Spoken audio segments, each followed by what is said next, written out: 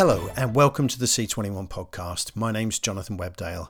We hope you're safe and well wherever you may be. Coming up in this episode, Talija Klei, Head of Acquisitions and Co-Production at Belgian children's brand Ketnet, talks about how her pipeline of programming has been affected by the COVID-19 crisis and the long-term effects on the kids' TV industry. But first, Nordic drama producer Nevis Productions launched last week under the leadership of Annie Fauerby Fernandez, Moa Westerson and Cindy Hansen, with backing from London-based independent producer Navision. Fernandez spoke from Copenhagen with Michael Pickard, editor of C21's Drama Quarterly, about the company's ambitions, its initial slate and operating amid the ongoing coronavirus pandemic. She started off by talking about the way in which restrictions are slowly being relaxed in the Nordic territories. What is very difficult is when you start to reopen, of course the distance thing is quite easy to remember, but then, it's just such a different life that you have to incorporate now. You can invite friends, but is it the right thing to do? And there's a lot of moral issues as well, I think. If things are kind of opening up socially in Denmark now, how is that being kind of reflected in the television industry? We haven't got any, requirements or recommendations from the government yet how to handle productions. So I think a lot of production companies are preparing to start shooting again, but we need to know how we can do it and what precautions that we must take. And as you know, in Sweden, they haven't locked down as we have. So they are actually shooting. Productions are going on in Sweden. And I don't know, I haven't been, focusing so much about that now because we are only in development with our project, but it will be interesting to see how handled by the different production companies and the broadcasters. But of course, the productions where it's not purely local is problematic. If you plan to shoot in Spain or other places, it's tricky. It is. And so I guess it leads me to my first question. Yeah. Why did you think of setting up a production company now? I guess that's a good idea. a good question. I guess this is obviously something you've been planning for a little while. Tell me just a bit about how we got to this stage with Nevis Productions. Yeah, actually it was back in January where we decided to do this. So it was before the virus actually was more or less, I think, outside China. So when we decided to do this in January, we all thought, I think we heard about the virus, but I don't think we could imagine what was going to happen for the next few months. So when we did, the deal with Navision back in January, and we were actually planning to launch in March at Series Mania. But then, of course, the virus started to spread, and we could see that it was not such a good idea to go out with, being public about our company. But we were actually at the Gothenburg Film Festival late January, where we had a lot of great meetings with people, broadcasters and talent. So we were actually up and running end of January, mid-end of January, before it all went really bad with the virus. So, and then we thought, when should we launch this? Because, there's so many news that it could actually disappear in all the news about the virus. But we thought it would be great to just go out now, because I think it looks a little more optimistic in Scandinavia now, we hope. And hopefully it will be, things will start to be better in the UK and Spain and Italy very soon. So we try to be optimistic, even though that, it's not the best time to start a company. We are very fortunate that we are only in development with our projects. So I worked together with Moa and Cindy before for several years. And when we got this opportunity back in January, it was actually not so much to consider. And also mainly because I've known Navision since 2015. Where they invested in a feature film I produced in Denmark. So even though that we have also a vast international network, I think we combined, it gives us a great advantage to fulfill our main ambition is to produce English language dramas alongside the more international national stories. Yeah, there's obviously a lot of interest in series coming out of Scandinavia now, whether they're in English or local languages. So, I mean, in terms of, I guess, the type of shows you want to be, developing or are developing and want to bring to air, whether it's locally or internationally, what kind of, how would you just position yourself? I would say that for us, for example, we talk a little about our project slate, the one show we have right now that is we want to do as an international English language show is universal. And it might have roots, it probably will have some roots in Scandinavia with some of the characters, but it's still an universal story, working on a hospital ship is where you're stuck with the same people every day. I think it's just such an exciting universe. And when we went to London in February, Cindy and I, and had meeting with a lot of script writers, they were really excited about the idea as well. And so we did a deal with Jamie Britton, and he's going to write this show. And we are in very early developments. And then, that show you were talking about, that's Wake, is it? That's Sophia Wake. Helin? Yeah, that's with Sophia Helin. Yeah. Fantastic. Not a bad way to start off. No, and we know her really well, and she's, she got very excited when she heard about the project, but we also decided not to tell more about how we will collaborate and so on. So we will keep that for later. Then on the Swedish show, Neighborhood Watch, we will also have English speaking characters, because we have a family that it's the show about different families, and one of the families is actually moving back to Sweden after having been living in New York for more than 20 years. So some of the characters will be English speaking, but it will still be a Swedish series. So I think sometimes you have to, if it's natural to the story, it's great to have English speaking characters as well. And just, tell us a bit about, the way, you're going to work between yourself and Moa and Cindy, and obviously you have offices in Sweden and Denmark, and how that dynamic between the three of you works. So you can have your own slates of productions, or are you working on one slate? How's it kind of going to work out? Yeah, we will work, all of us, on all the productions. Of course, we have different skills, but I think what was very important for us is that we know each other. We work together for several years. We have the same taste. We have the same work ethics. And we also know how we react when we are under stress. Productions can be really hectic and sometimes stressful. And for me, it's very important that we have the same view on how to, handle work ethics and how to collaborate. And what you can say that our different skills is that Cindy is really, really skilled at development. She's also a writer. She's actually written Neighborhood Watch, created the characters in the universe. And I think having a very creative person on board is a huge advantage, because she just lifts the quality a lot. And then Moa is very experienced with productions. She's produced many feature films in Sweden in the past. She's also really good with development and has great people skills, which is also very important in this business. I financed for many years some of the biggest budgets in Scandinavia, and I'm always, trying to find new IP, new talents. So we will work as a team, and then we will, talk through each project, how to divide ourselves on what we do. And then, of course, on the Danish series, I will be more close to the production.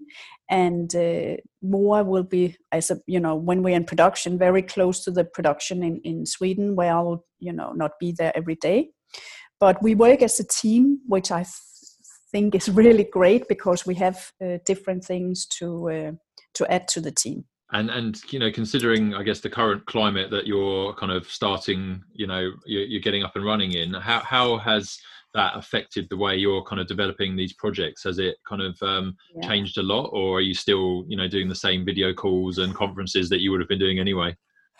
I think because we've been used to working, because we live in two, when we worked at Cinnenor, which is a Norwegian company, I was in Copenhagen and they were based in Stockholm. So we actually had a lot of, Skype meetings at the time and had that for many years. As an example, on Wisting, where Cindy and I worked closely together on the development for 1.5 years, we often had writers' room Skype meetings for several hours. So I think we are used to it. Of course, it's strange that we've not seen each other physically for more than 3 months now. But for us, we are on Skype every day. It's like in the morning we start, we maybe have 20 minutes on Skype, just, what's on the agenda today. And then we have longer meetings. Of course, it's better to be in the same room, but I don't think for us, we're used to it. So it's more or less as usual. And I guess because you haven't, you've not been in production yet with any of your own projects, but you've seen how Scandinavia is producing TV still at the moment. So are there kind of any problems or challenges that you foresee, the industry having to face in the coming weeks and months? Yeah, I think there will be many challenges also, because I think right now it's difficult to get an insurance. So what happens if the lockdown, when they start to open the country again, we will see, it will go the wrong way and they will have to shut something down again, and, people maybe being ill. So I think there are many challenges that, in at least for the next month. Hopefully it will be more under control, but we won't know until, probably next year. So, and planning is always difficult on production. So it's huge challenges that everyone's facing, also because there's a lot of, money that's lost, and will there be any help from the government? We don't know yet in Denmark. So I think that's going to be, hopefully we will get some help for the industry as well. Do you think the types of stories you'll be telling is going to change, or is it just sort of individual scenes that will have to be filmed in a particular way because of social distancing or other reasons? I mean, do you think we'll be talking about this in dramas? I think so, and we already see, stories, smaller shows coming out, being, how is it like to be at home for a very long time, and maybe the broadcasters want more humor. I don't know. Maybe we need to see more that's drama that's more light. But on the other hand, the characters and the good story. It will be interesting to see what if it will change the landscape on what the broadcasters want.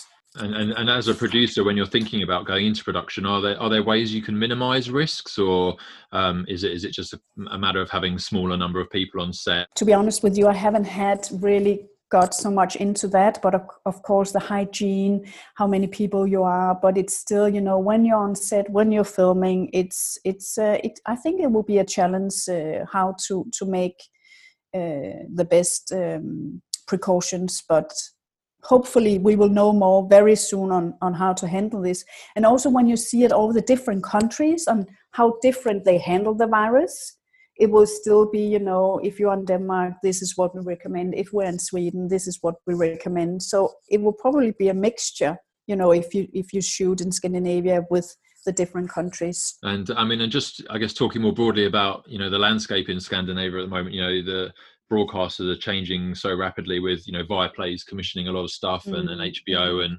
Netflix and Disney Plus and all these new streamers. I mean, what, as a new producer or a producer of a new company, how do you just assess, the buyers that you'll be speaking to and the competition that is out there for content? Yeah, it's obviously that the platforms, the SVOD platforms, have changed the landscape a lot also in Scandinavia, and I think we will see even more change. We are very, fortunate that we have close collaborations with some of the bigger platforms that have not entered Scandinavia yet. So we are actually on a constant dialogue with them, trying to find the right projects for them. That's really interesting and great. And then I think we will, I think the biggest challenge also is that maybe there are too many shows, productions, and the quality might be lower. So I think it's really, really important to, have the, work properly on the development and the story and the characters to make sure that the quality is good. And I think also it's going to be very exciting to see if it will affect the quality even more now that maybe there will be a gap in the shows. You know, I don't know what will happen if we have a gap on the TV series as in the same way as there might be a gap on feature films coming out due to the virus. So, but it seems that the broadcasters, at least in Scandinavia, are starting to communicate again about new shows as well, and not just handling the immediate crisis with productions being shut down and delayed. And I mean, just can you even look ahead sort of 6-9 months and tell us where you might be, or you know where we all might be in you know by the end of the year? Hopefully we won't get the second wave of the virus. I think that's what everyone is worried about. So when, you know, after the summer and maybe in the autumn, but still we have to prepare for that, everyone, I think, and hopefully we will be much clever after going through all this. I think we will travel less. I traveled a lot before this happened. Almost every week I was on a plane, which was not good for the environment, I know. But I think we will be much more aware of, is it really necessary to travel? Can we have the meeting online instead? For us, 6 to 9 months ahead, I think hopefully we plan and hope to start shooting of Neighborhood Watch April next year. We have a smaller new idea we just got on a smaller Danish show that if it goes well, I think we could shoot it maybe in the fall because it's a very contained story with not so many characters. It's very local, but it's just a great idea that our junior producer Mathilde got. So that's something we're working on at the moment. So I think we have to, you know, while we wait to see what will happen, taking the virus into consideration, I think it's great to try and do the smaller shows as well, short format. This is a short format series we want to do to get something out there that is not taking 1.5 years to finance and develop. So I think to combine the bigger things with the smaller things may be the way forward. Annie Fauerby Fernandez from Nevis Productions. C21 Kids editor Nico Franks spoke with Talija Klei, head of acquisitions and co-production at Belgian public broadcaster VRT's children's brand Ketnet, about how her programming has been affected by the ongoing crisis and the longer-term effects on the kids industry. Being on market is not only buying things, and it's having information on the trends. It's seeing what's happening, seeing what moves within the children media field, seeing new things, getting inspired. So, and having the social contacts, because negotiating 50% of it it's a game of social contact. It's not so straightforward as it's not so strict as we know it. So I think that's something we really miss now. The fact that you are not physically on a market, that you don't feel the trends, that you don't see the new things, that makes, for me, it makes a big difference. You could do everything. Otherwise, if it wouldn't have made a difference, then we would have passed already years and years on a digital way of dealing. And just the reason why we don't do that, it's because the word, the discussion, the contact, the way of discussing, being physical, nearby, being there, it's like a little bubble.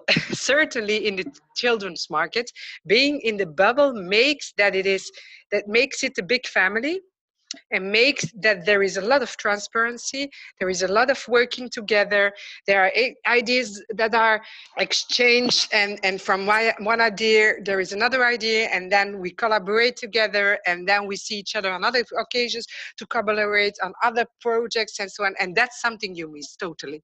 And the fact that we see each other, that makes big ideas and working together and doing projects together, that makes our strength in kids media. And that's what you miss totally now. All of TV is based on relationships, but I think the kids TV industry specifically is very much based on relationships. You deal a lot with animation, which is, of all the genres of TV, the most capable to kind of carry on. So are you finding in terms of your pipeline, things are relatively undisturbed? That's true. I think the most studios I know in Flanders and with whom I work together, they had a bit of a struggle to adjust to the fact that everybody has to be home, and then they were working and everything went perfectly. The only difference and the only problem is the dubbing. Because for dubbing, you need studios, you need to go there, you need physical contact. No, you don't need physical contact, but you need a procedure to do that in a safe way. And I think that's a tricky one. Now, most of the studios started again in Flanders with very strict procedures. A director in one room, the actor in the other, and the technician in the other room. So but you can't do that with 20 productions at the same time. Then you have to limit to. So there is a delay, but it's a delay in post-production rather than in animation. Yeah. And how about with the live action programming that you work on? How are you adapting to that? It's a big question what we will do. So there are two things. First of all the live action that is in the pipeline, we don't know what will happen. So we stopped everything in March already when the lockdown, when we asked our colleagues of Ketnet on the 10th of March to go home and to be prepared to work at home. So on the 12th of March, everyone was home. That's one thing.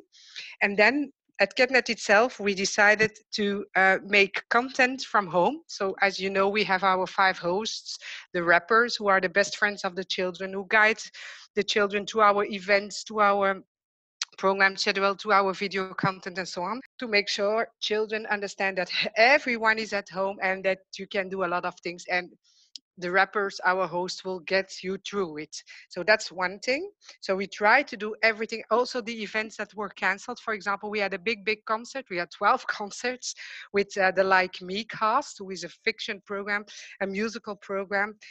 It's 12 concerts of 5,000 people. It's not possible to do them. So what we did is what we will do, it's announced today, is we will do this weekend an online concert with them at home. So it's done at that way. That so these are the things we try to create, digital things instead of the events that were planned, instead of other things. That's one thing.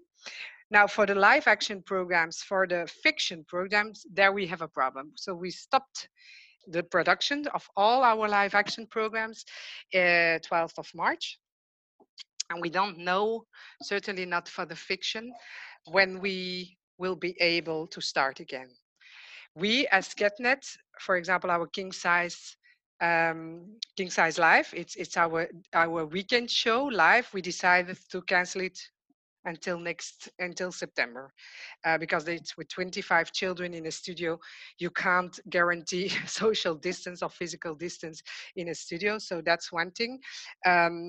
So for the productions, the live action productions, it's a problem, and we try to do other things, to give alternatives for our daily shows, our live shows, and so on. The only program that goes live every day and that is produced every day is our Kids News. So yeah, fulfilling those public service requirements.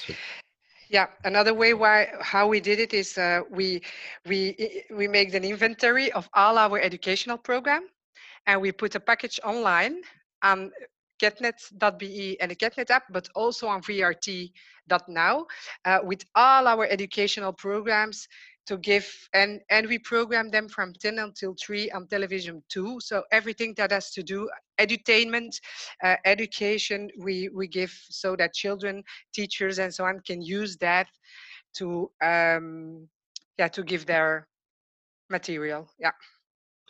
And are there any opportunities that have opened up for either local producers or potential international producers or distributors as a result of the disruption? So I think the opportunity there is, and I think it's a very important opportunity, it's that you start thinking on production in another way. So it's not possible that we are not able to produce anymore. That's not we have to take this as an opportunity to think about ways in which we could produce, we could make content for children on a good way, on a beautiful way, but on a totally different way. And I think if Corona didn't happen, if COVID didn't happen, then we would have more time, needed more time to think about these processes. And now we were forced to do it. So to be clear, I think there are a lot more negative things on COVID-19 than positive things, but the only opportunity I see is the fact that we were obliged to think on another production way. And what programs are you finding are really resonating with the audience at the moment? A lot of local programs and a lot of humor programs. I think children really need to escape now. And content is their bubble more than on other days, I think. Talija Cly from Ketnet. That's all for this episode. Remember, if you'd like to share your story of coping with COVID-19 with the international TV industry, email us using the address press@c21media.net. There'll be more from the podcast tomorrow, but in the meantime, stay safe and stay up to date with all the latest developments by following C21 online, on mobile and social media. Thanks for listening.